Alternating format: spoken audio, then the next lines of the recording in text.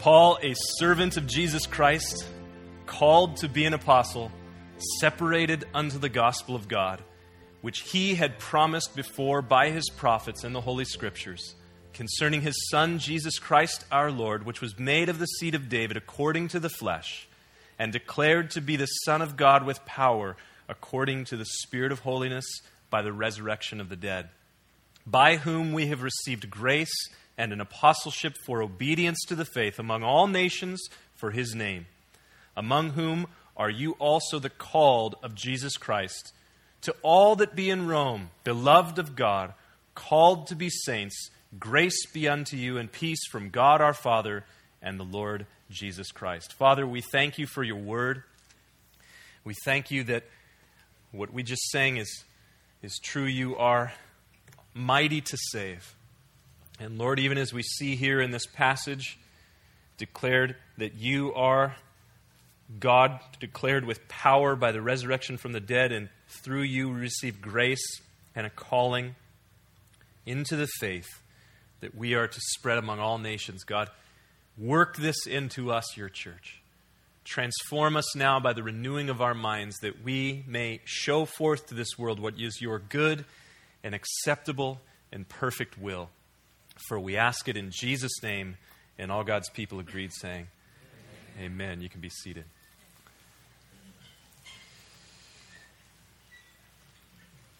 I have been looking forward to, as I've said several times before, looking forward to starting the book of Romans, studying through this great book. And a couple of weeks ago, we did something of an introduction, looking at the setting of the book, the various things that happen to lead up to this letter being written by the Apostle Paul. And now we're going to jump right into it. But it is important to recognize, as I mentioned a couple of weeks ago, that the letter to the church at Rome was written to a young, predominantly Gentile group of people. A church that was being birthed, being established there in that great capital of the Empire of Rome. And although the church may have had roots in what took place at Pentecost there at the very beginning of the birth of the church in Acts chapter 2, there may have been some Jewish individuals who were there in the city of Jerusalem for Passover and then for Pentecost, who, as the church was birthed and they received Christ Jesus as Lord, they went back to Rome and they saw an establishment of a small church there.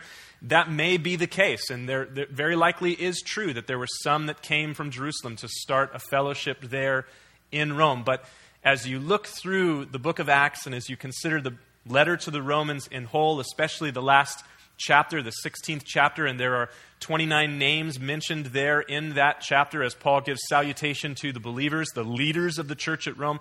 Every single one of those individuals were people that Paul had close connection with, people that Paul had seen come to faith through his ministry, people that Paul had discipled and raised up in the church there, especially while he was ministering for 2 to 3 years in Ephesus. And I believe that Paul was sending people to Rome to establish a beachhead, if you will, there, because his intent, his plan was, I must get to Rome. I'm going to preach the gospel at Rome. And so a church was being established, and it was a church that already had great influence. As we're going to see next week, continuing on in chapter 1, Paul says, your faith is spoken of throughout the whole world. And so the church at Rome, because of its strategic positioning, being the capital of the empire, people were coming there to trade, people were coming there to do business and commerce and all kinds of different things in Rome. And then this church already had influence, even though it was very young, and people would leave from Rome and they'd say, listen, you've got to hear what's happening there in Rome. There is this group of people, followers of a Messiah, Jesus of Nazareth, who raised from the dead. And so people were starting to speak about what was happening there in Rome. And Paul was excited about that, no doubt. And as he's finishing up his third missionary journey, or what you might even call his third church planting mission, while he was there in the city of Ephesus, and now he leaves Ephesus and he makes one last visit to the churches that he had planted in Macedonia. That would have been the churches in Philippi and Thessalonica and then Berea. And then he goes and finishes his ministry on that third missionary journey with a 3-month stay in the city of Corinth, his last time visiting the Corinthians. And it was during that period of time that Paul wrote this letter just prior to his return to Jerusalem for one last visit to Jerusalem. And his aim, his plan is, I'm going to Rome. I'm on my way to Rome after that. And Rome was just going to be a stop. In Paul's mind, it was just a stop on a continued journey out towards the west, towards Spain. And his plan was ultimately to get there. He never did because he was killed as a martyr in Rome in the mid-60s AD. And so Paul writes this letter, which I believe is a doctrinal primer. And as you look at the book of Romans, it seems like it's a doctrinal primer laid out for discipleship, to raise people up to maturity in the faith. There are people coming to faith, especially Gentiles, who have no real Jewish heritage or background. They don't understand Abraham, Isaac, and Jacob. They don't understand the law of Moses. They are coming out of paganism. They're coming out of just a very immoral, sensual, worldly existence there in the city of Rome. And they're coming to faith in Jesus Christ. And as we all know, Jesus Christ changes lives. Amen? I mean, he transforms us. And so he uses the word of his power to transform us. Paul's even going to say in this book, in this letter, that we're transformed by the renewing of our minds. And so he writes this great, epic letter to be a work that God moved through him. Obviously, it becomes scripture because God inspired this. And so this letter, I believe, was used to disciple people, to raise them up. And the structure of the book of Romans really lends to that belief. The first 8 chapters, as I mentioned a couple of weeks ago, they really talk a lot about doctrinal belief, things that we should believe, things that Christians should know and follow and believe in their hearts. And then when you get on into chapters 12 through 15, Paul focuses on things that we should do. And so the Christian life is not just about things that we should believe, but also about how we ought to live.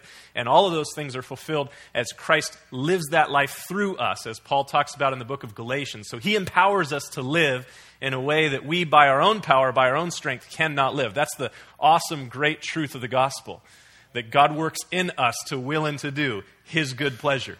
I'm so thankful for that because I know that in my own flesh, in my own strength, I can do nothing. Anybody agree with that? Amen. All right, good. I'm glad I'm not the only one.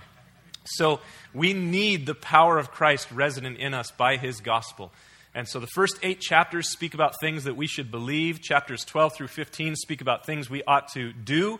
But then right sandwich in the middle of that, again, remember, this is written predominantly to Gentile Christians, non-Jews, which most of us here today are non-Jewish believers in Jesus Christ. And so he writes to them in chapters 9 through 11, and there is a 3-chapter section talking about the importance of the nation of Israel and God's future plans for the people of Israel. And so he's emphasizing, the Apostle Paul is, the importance of recognizing there's not to be 2 different cultural segments within the church. There isn't a Gentile Christian church and a Jewish Christian church. However, 2,000 years later, we're still in some ways following that.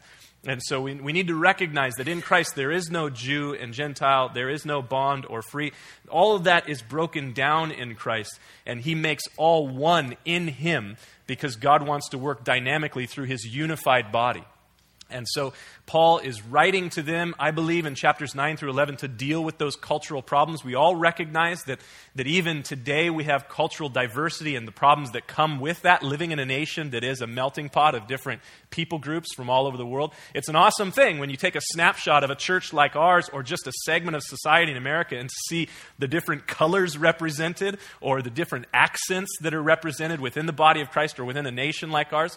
It's just not like that in many other places in the world. This is very unique, and the body of Christ is to be like that as well, because we know that when we get to the kingdom of heaven, it's going to be like that.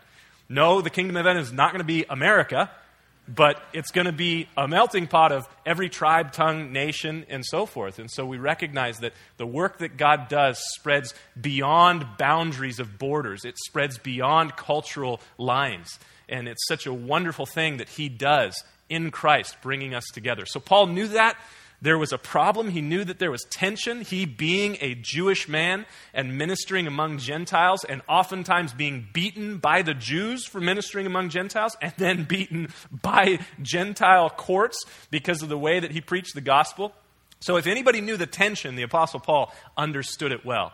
And so he is writing a letter to this predominantly Greek Gentile church in Rome, and he's on his way back to Jerusalem with a gift, a financial gift from the Gentile churches to the Jewish churches, just showing the love of Christ, that we're one in Christ, and we take care of one another. And so that's kind of the foundation of this book. It gives us a good snapshot, if you will, of what this was about and why it was written. A doctrinal primer for discipleship of new believers, predominantly Gentile believers, showing them what they are to believe and how they are to live, and seeking to mitigate the problem of cultural tension within the unified body of Christ. Make sense? Good. Paul, a servant of Jesus Christ, called to be an apostle, separated unto the gospel of God. I don't think there's any better way to start a book like that. Paul, a servant of Jesus Christ, called to be an apostle, separated unto the gospel of God. Now, we are given immediately, the very first word, we're given insight into the origin of this letter. Although it was not written by Paul's hand, because we find later on in Romans chapter 16, verse 22, that it was penned by a scribe whose name was Tertius. But Paul spoke these words as he was inspired of God to do so, and Tertius wrote those things down. And it probably took a fair amount of time. We know that Paul was 3 months in the city of Corinth before he headed out back to Jerusalem, and that's when this letter was written. And it's very likely that during that period of time, he's seeking the Lord, he's spending time with Christ, he's spending time with the church, and a lot of the different things that were happening within the body of Christ there at Corinth that Paul had already dealt with. Some of that is built into the book of Romans, and so as he's there, he begins to speak forth this word as inspired of God, because we're told in Paul's letter to Timothy that all Scripture is given by inspiration of God. And so he's inspired of God, and he begins to speak these words. And so we get the identity of the person who's speaking it forth here, Paul. And it's interesting because just about every one of Paul's other letters, he wrote 13 letters that are in our New Testaments, but just about every single one of those letters begin with Paul and so-and-so. Paul and Titus, Paul and Timothy, Paul and Sosthenes, as he writes to the church at Corinth. He says, Paul and the brethren that are with me. There are 5 other letters that are written before this by the Apostle Paul in the New Testament, and each one of those begin with him saying, Paul and so-and-so. And yet this one, even though there's other people with him. Chapter 16, the last several verses of chapter 16 tell us that Timothy was with Paul. And Luke was with Paul, and a number of other people were with Paul when he was speaking forth these words. Tertius was there in the room, and yet Paul doesn't say, Paul and Tertius write these things to you. He just says, Paul. And there's a lot of things that we could glean from that, but the reality is I'm more drawn into how Paul identifies himself in this passage. He says Paul, he just gives his name, but the very next thing he says is a servant of Jesus Christ. A servant of Jesus Christ. What a wonderful thing to be, a servant of Jesus Christ. You know, King David said in the Psalms, it's better to be a doorkeeper in the house of the Lord. He'd rather that than any other thing, just to be able to serve God in that way. And Paul here says, I'm a servant of Jesus Christ. More than any other thing, the first thing that he characterizes himself as is a servant of Jesus Christ. And we need to recognize in this that every Christian, by nature of the fact that Christ is our Lord, that's what it means to be a Christian. Christ is your Lord. By nature of the fact that Christ is your Lord, every single Christian is a servant of Christ.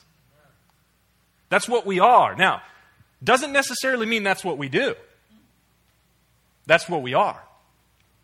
We are servants of Jesus Christ by nature of the fact that He saved us and He is our Lord. And so we need to function within that.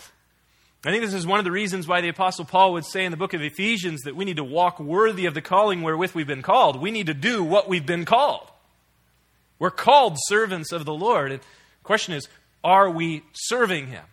Are we practically doing what we are supposed to be doing? You see, Peter, James, and Jude, they also opened their letters in the New Testament with a servant of the Lord. And the word that they use is important because it's actually could be translated a slave of Christ or a bondservant of Christ. And to a Jewish audience, that would make a lot of sense, the idea of a bondservant. But again, Paul's writing primarily to a Gentile crowd of people there in the city of Rome. And the Greek word that he uses, that is slave, recognized that more than 60% of the Roman Empire were slaves.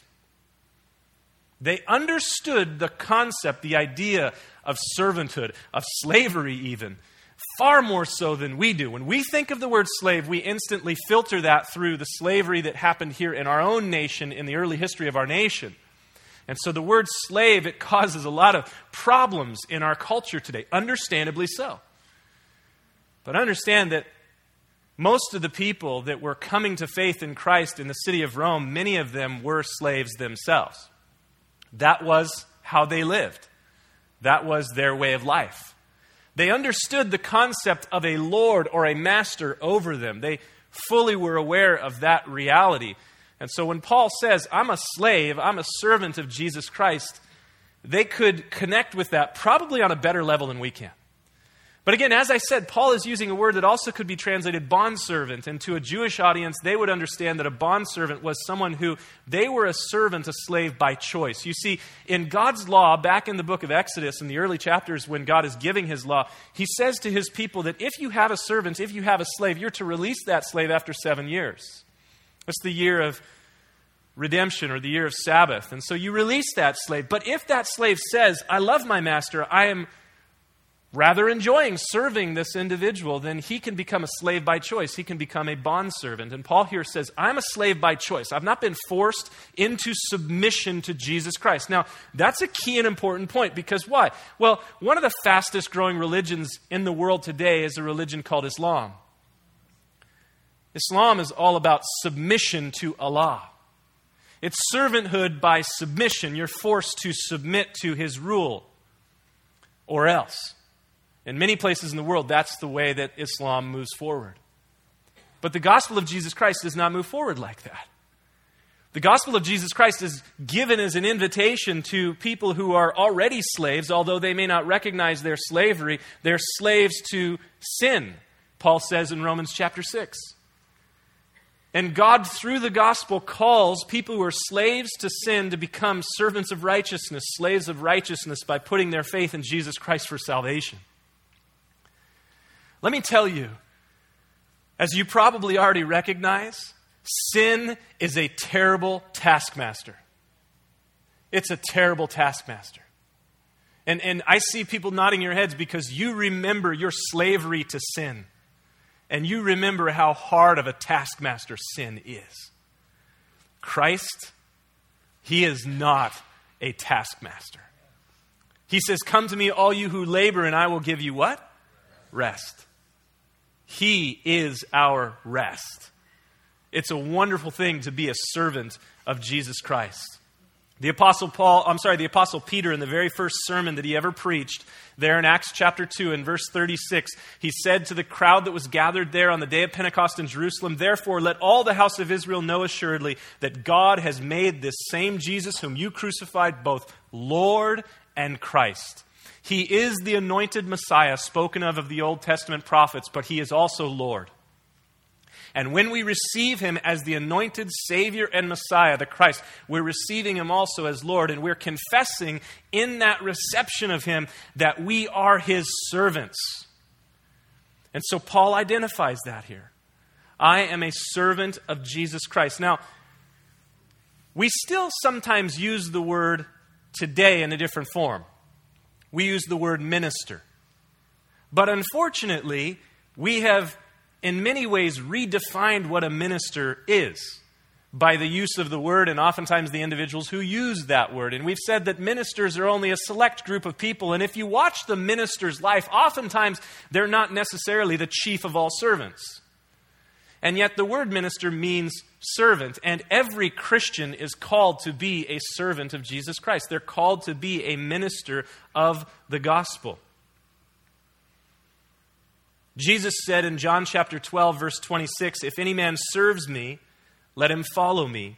And where I am, there shall also my servant be. And if any man serves me, him will my Father honor. You see, a follower of Jesus is a disciple of Jesus. A disciple of Jesus is to be a servant of Jesus, and those servants of Jesus will receive honor from the Father. That sounds pretty good, doesn't it? What does that look like? Well, Jesus describes it in something of a story, a parable, in Matthew chapter 25, when he says that there's coming a day when we will stand before our Father, and those who have been good stewards of the stewardship, the ministry, the servanthood that they've been given, they will hear the words, "Well done, my good and faithful servant. You've been faithful over a few things. I'll make you ruler over many things. Enter into the rest of your Lord." That sounds pretty good. I don't know about you, but I'm looking forward to that.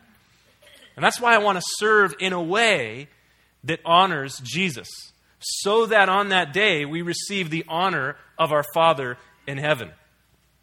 The ultimate question is, have you bowed the knee to the Lord Jesus Christ and entered into the service of Him? Have you bowed the knee to the Lord Jesus Christ? Now, know for certain, the Scriptures say, Paul tells us this in the book of Philippians, there's coming a day when every knee will bow. Because they will see Jesus in His glory. Every single human being that has ever lived or ever will live will see Him in His glory at this time when the resurrection is going to take place. And when they see Him in His glory, they will rightfully respect Him by bowing the knee. When they hear His name go forth, every knee will bow. But it's far better to bow now. Wasn't there a song years ago, "Bow now or bow later," or something like that? So it's far better to bow now to Him. We all are called to be, in Christ, servants of Jesus Christ, and those who serve faithfully as good stewards of the manifold grace of God, they will receive the honor of their Father in heaven one day. It's a good thing. And as I mentioned a moment ago, everyone is a servant of someone, of something. That great 20th century philosopher, Bob Dylan. You're going to serve somebody, right? Clearly. In the chorus of his song, you're going to serve the devil or you're going to serve the Lord. And listen, the reality is, as the Scriptures say, Romans chapter 6, verses 16 through 18, you're either a slave of sin or you're a slave of righteousness. And so this is why Paul says to submit yourself to the Lord, to reckon yourself dead indeed to sin. You've died to that old taskmaster and live unto Christ. Because there's great glory and honor that comes from that. Glory to God and honor upon those who serve faithfully. Paul surrendered as a servant of Christ when he answered Jesus in Acts chapter 9. Jesus calls out to Saul of Tarsus at the time, who is fighting against him and persecuting the church, and he has this blinding experience where a bright light from heaven at noonday knocks him down on the ground, and he hears a voice from heaven saying, "Saul, Saul, why are you persecuting me?" "Who are you, Lord?" "I'm Jesus whom you persecute." And then he says there, "Lord, what do you want me to do?" Right response. Right response. "Lord, what do you want me to do?" He's surrendering right there to the lordship of Christ. And from that day forward, Saul, was a servant of Jesus Christ until the day that he died. He gave everything that he can to serve Christ. Not only do we read that Paul was a servant of Jesus Christ here in verse 1, but we see also that he was called to be an apostle. Called to be an apostle. While every Christian is a servant of Jesus Christ, the calling under which they serve varies. Let me say that again. Every Christian is a servant of Jesus Christ, but the calling under which they serve, it varies, it differs. We see that within the body of Christ. There are different people using differing gifts in different ways for the glory of God, but every part is important. And God, in His manifold wisdom, God in His awesome sovereign power, He looks upon the body of Christ and He gifts people, 1 Corinthians chapter 12 tells us this, as He wills, and He places them, He fitly frames them together into the body to accomplish the works that He has set upon them to do. So we are servants of Christ, but we also have a calling. Paul discovered that his calling was that of an apostle, he says here. Now, an apostle simply means, just the simple definition, is one sent with orders or one sent with a message. And I recognize that there was a unique classification of leaders in the early church that were called apostles, but there were other people in the New Testament that were also labeled as apostles. And they, in many ways, they were like a modern missionary. They were going on mission to carry the gospel, with orders from Christ to carry the good news wherever they would go. Some of those people did not go out into the uttermost parts. They just stayed in the areas that they were in. I mean, there were people who were called apostles who lived in Judea, and they stayed their entire lives in Judea, and yet they went on mission for the gospel. Wherever they went, they're carrying the gospel with orders from Christ to be ambassadors of Jesus. And so Paul says, I'm called to be an apostle. That was confirmed in 9 of Paul's 13 letters. 9 of his 13 letters he opens, Paul, an apostle.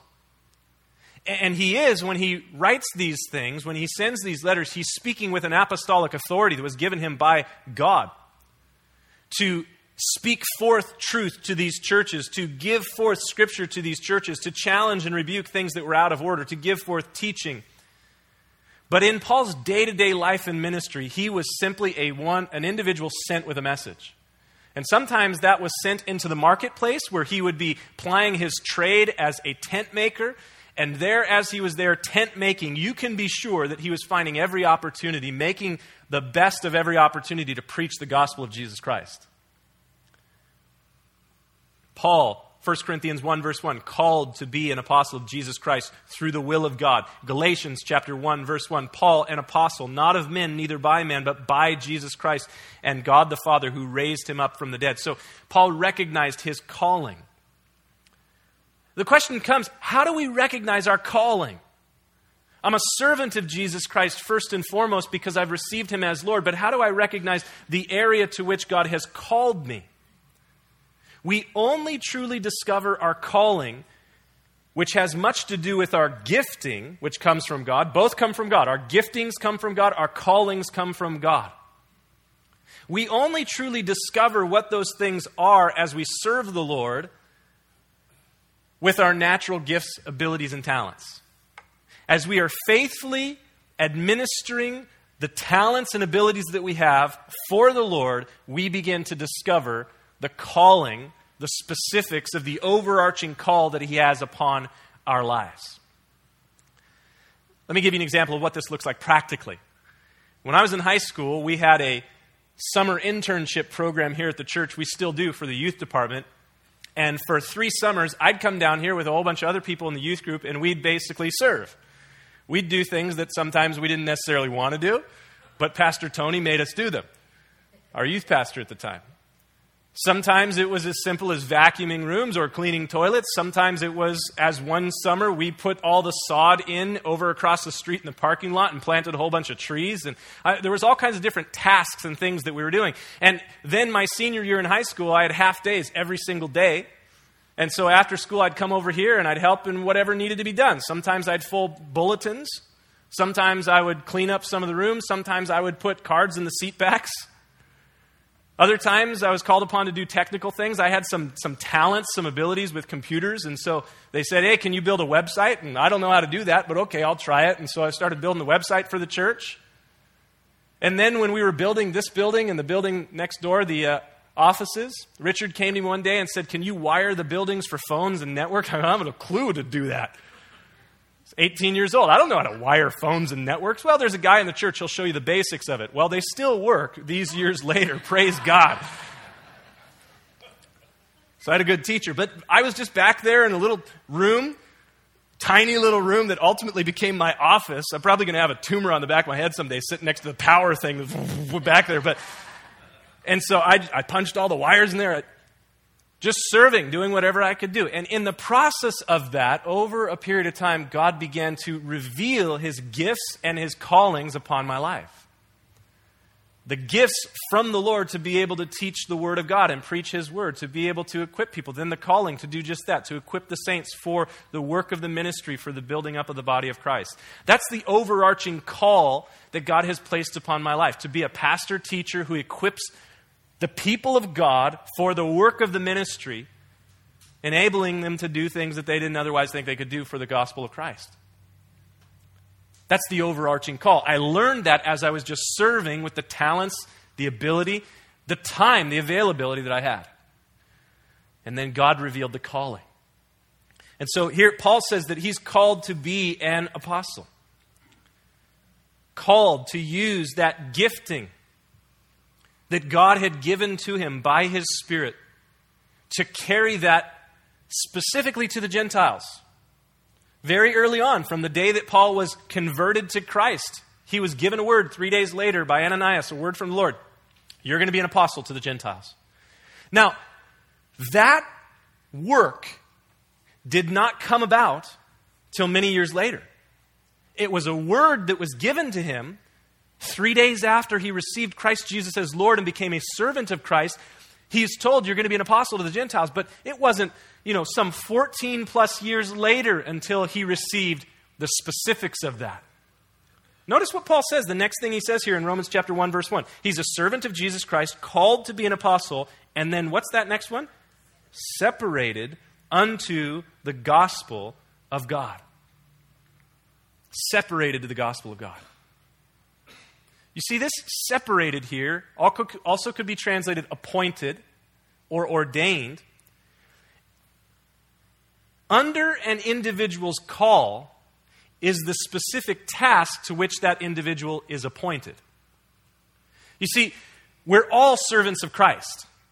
And as we are serving Christ, as the Christian serves their Lord, Jesus Christ, then He begins to reveal the overarching call in accordance with the giftings that He has given to those individuals. And then within that, after they begin to realize their call and their giftings as they're serving, then the Lord begins to identify the specific area or task or ministry that He appoints or separates them unto.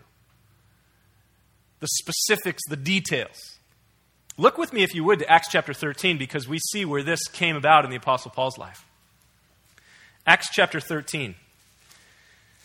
At this point in Paul's life and his ministry, he still was going by the name Saul, and he was serving in a church in Syria, the city called Antioch. We read in verse 1, Acts chapter 13. Now there were, in the church that was at Antioch, certain prophets and teachers. These guys, they have gifts, callings. We see this in Ephesians chapter 4. God, gave some as gifts. He gave some as apostles, prophets, evangelists, pastors, and teachers.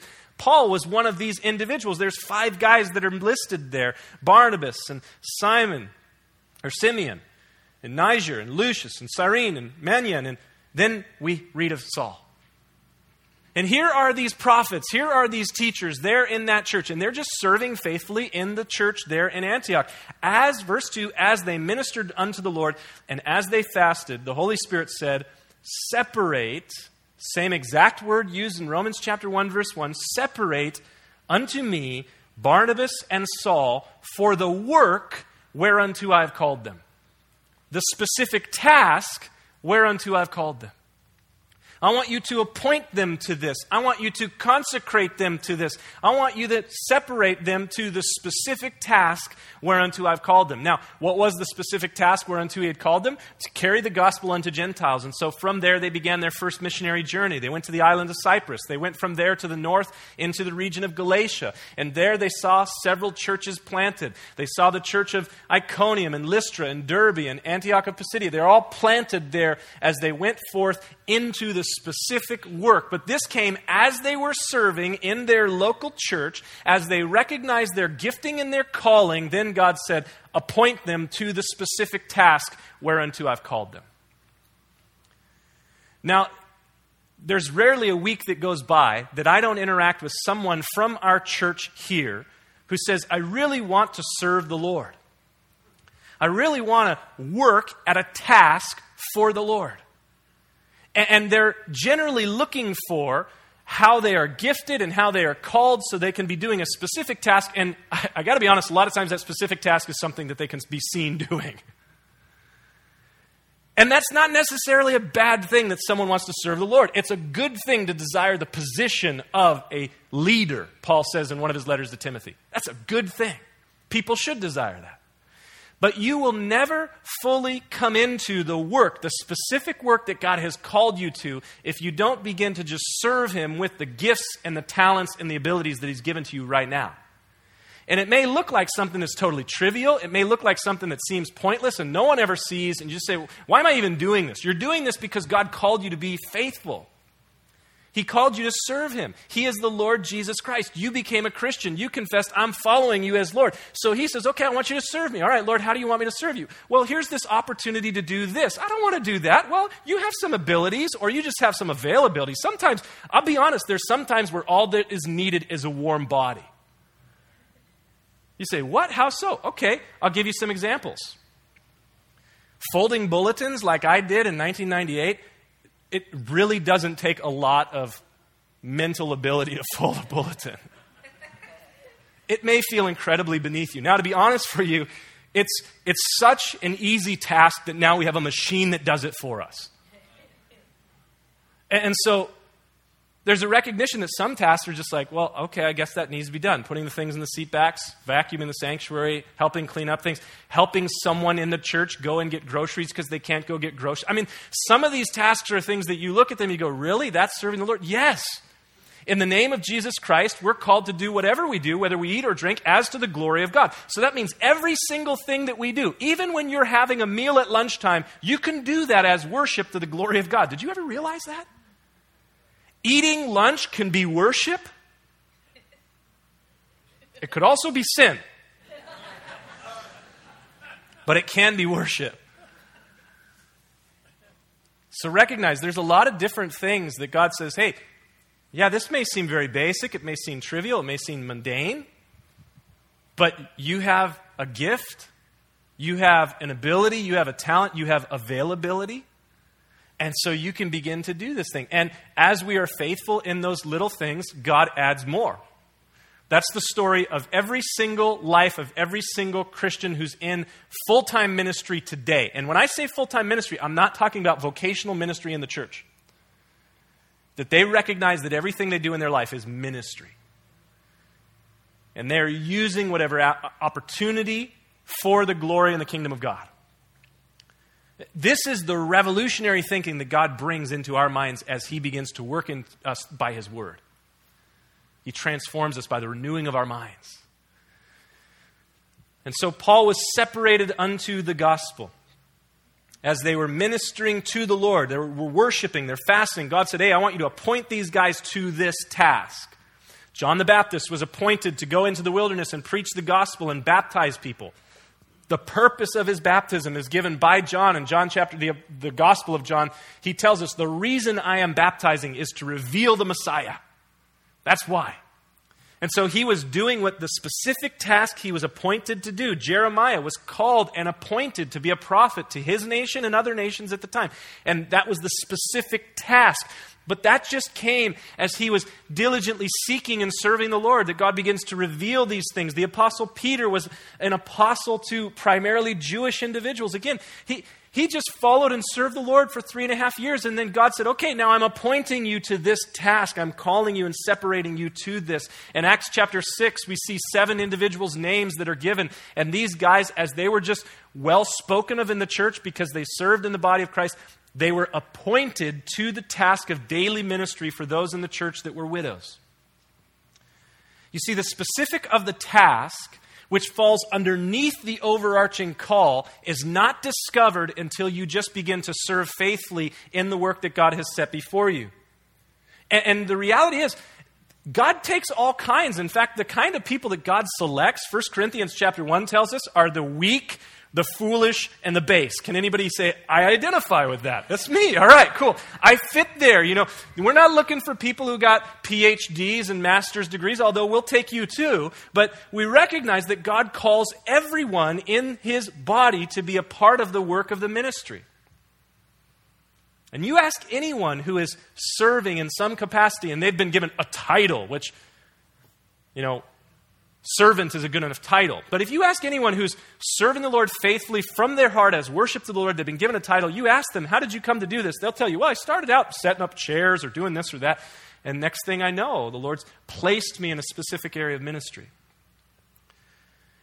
And so God desires people, as Paul says in 1 Corinthians chapter 4, verses 1 and 2, he desires people who are faithful. It's required of stewards that one be found faithful. They're just faithful in the little things. God primarily is looking for availability and faithfulness. You see, because God, through His power, He gives us miraculous ability. Well, we see that in the lives of Peter. Peter's a great example of it. This guy couldn't even catch a fish on his own without Jesus' help, and yet he's called the great fisherman of the Bible. Every single time you see him catching a fish is because Jesus said, cast the net on the other side. Good fisherman he was. So even in his regular daily life, he was only successful in what he did when God gave him power. And so the ability to do wonderful things for God's kingdom, for His glory, comes from the Lord. He's looking for availability and faithfulness. Someone who says, here am I, Lord, send me. As Isaiah did in Isaiah chapter 6.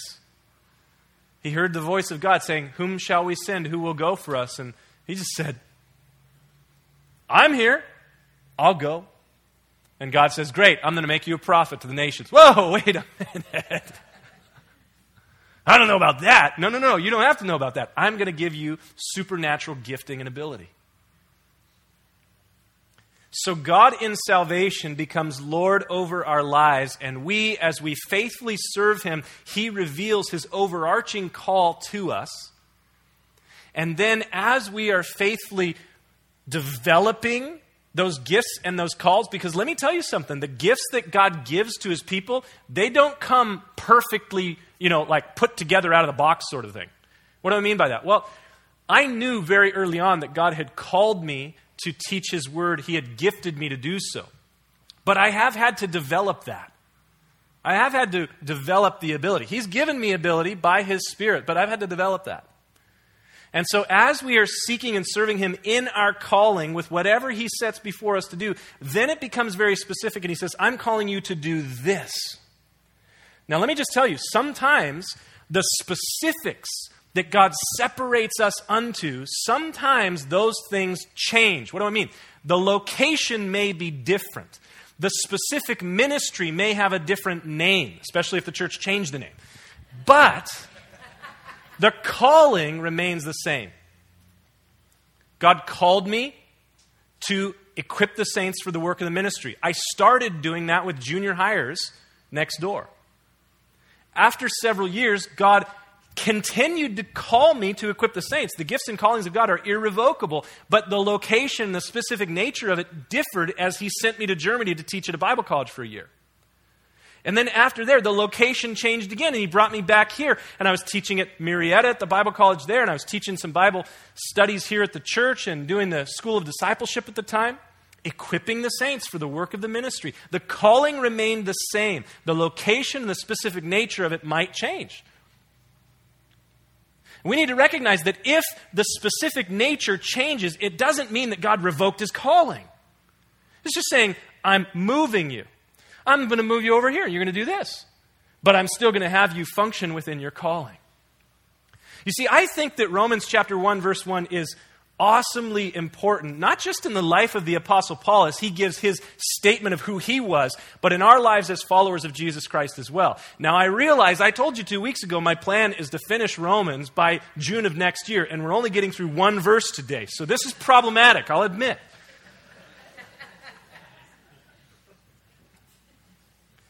Paul, a servant of Jesus Christ, called to be an apostle, separated unto the gospel of God. So I ask you, Todd, if your name was at the beginning of this, what would it say? Todd, a servant of Jesus Christ, called to be what? Separated unto what? For God. You see, we need to recognize that we should be able, in some sense, to put our name in this. And if it doesn't fit, there's a problem. Right off the bat, if you put your name in there, Tanya, a servant of Jesus Christ, if it doesn't fit there, you're not going to know what the blank is for the calling, and you're not going to have the specific task at all. It starts with saying, okay, I've received Christ Jesus as Lord. Have you bowed the knee to Jesus Christ as Lord? Can you logically put your name in there and say, Dave, a servant of Jesus Christ, called to be this, separated to this specific ministry of God? See, I recognize, and I don't speak this boastfully in any way. I am what I am by the grace of God, like Paul said. But I can say, Miles, a servant of Jesus Christ, called to be a pastor-teacher for the equipping of the saints at Cross Connection Escondido. And I'll tell you right now, there may come a day, I'm not telling you this isn't going to happen, I don't think soon, but there may come a day where the Lord says, called or separated to go somewhere else to equip the saints for the work of the ministry. But we all should be able to put our name here. And the specifics of the calling and the giftings become clear as you serve faithfully as the Lord sets before you opportunities for service. Now, let me just say one last thing in closing. There are times where we are serving faithfully as we're seeking to discover our gifting and our calling, where we recognize, I'm not called to that. And that's a good thing.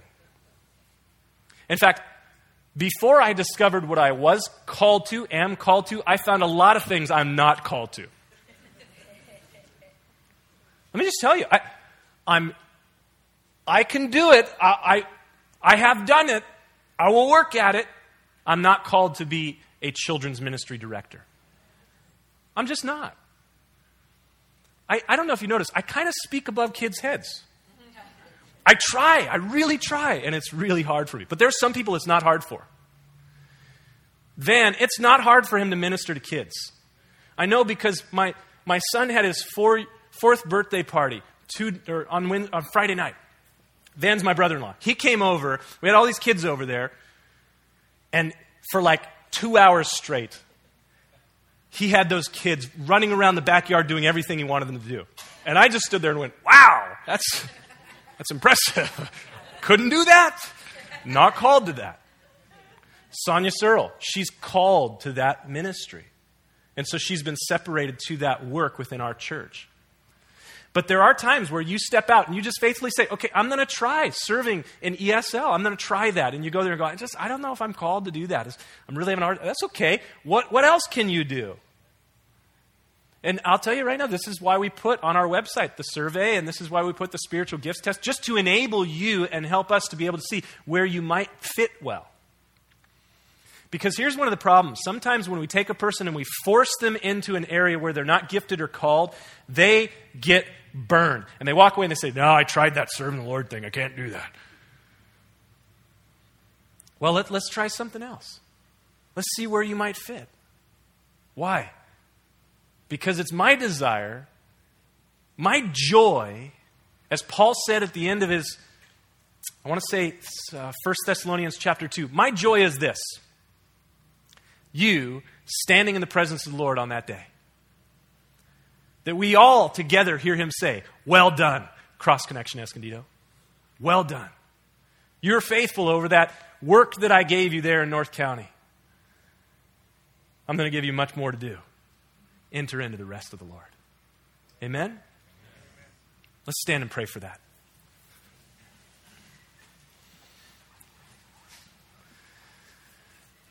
Father, thank you for your word. Thank you for just here in this one verse, these important truths. Lord, as we stand here right now, I recognize that in a group this large, there are some here who have not bowed their knee to you as Lord. They have not received you, and they have not become servants of you. They're servants of sin, slaves of sin. But Lord, they need to be brought into and under your lordship. So Lord, we pray right now for any in our midst who might be in that place today. And you've brought them here for that specific reason, that they could come and bow the knee to you, Jesus, and that they would find that you are not a hard taskmaster. That when we are yoked to you, you set us into a work that is light but joyful. If that's you today, if you're standing here and you recognize you've not bowed the knee to the lordship of Jesus, and you want to receive Jesus today, He died on the cross for your sins and for mine. This is what we're going to look at in Romans chapter 1 next week. That we might live to righteousness. If you want to receive the gospel of Jesus Christ today, would you mind putting your hand up high right now so I can see it? Put your hand up. God bless you. I see you in the back.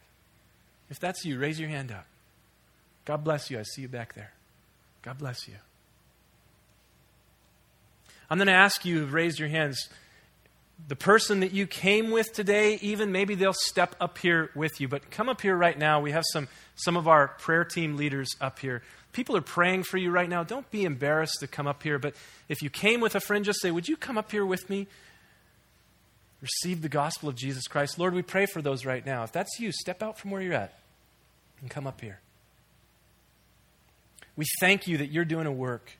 We ask you to move mightily in our midst. Lord, help us to see that we are servants of you, to understand and recognize our calling in you, and to be separated and appointed to the specific task you've set before us, because you prepared good works before the foundation of the world that we would walk in them.